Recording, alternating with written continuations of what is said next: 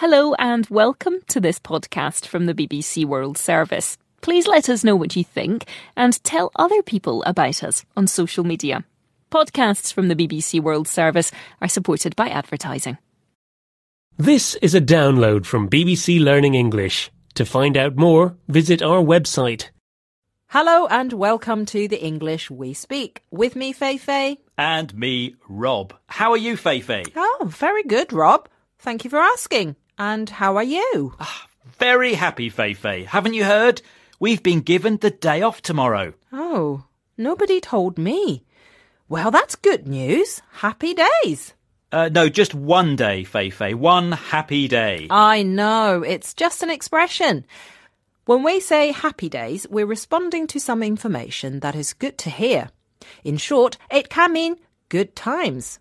So I'm saying it's great news about the extra day off, although I still don't know why I haven't heard about it. Well, don't worry about it, but I can say happy days because the weather's going to be great tomorrow, so I'm off to the beach. OK, Rob, enjoy.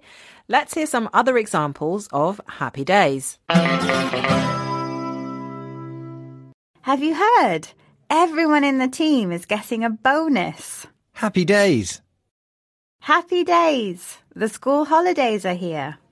We've saved enough money to go on holiday. Happy days.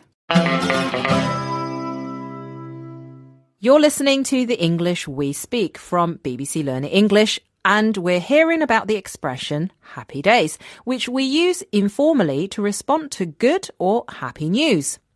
And happy days, we have a day off tomorrow. Yep, and I'm off to the beach. But Rob, are you sure we have a day off tomorrow?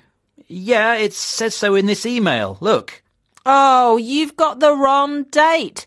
It's not tomorrow, it's next month. Oh. Looks like we'll have to come to work tomorrow after all.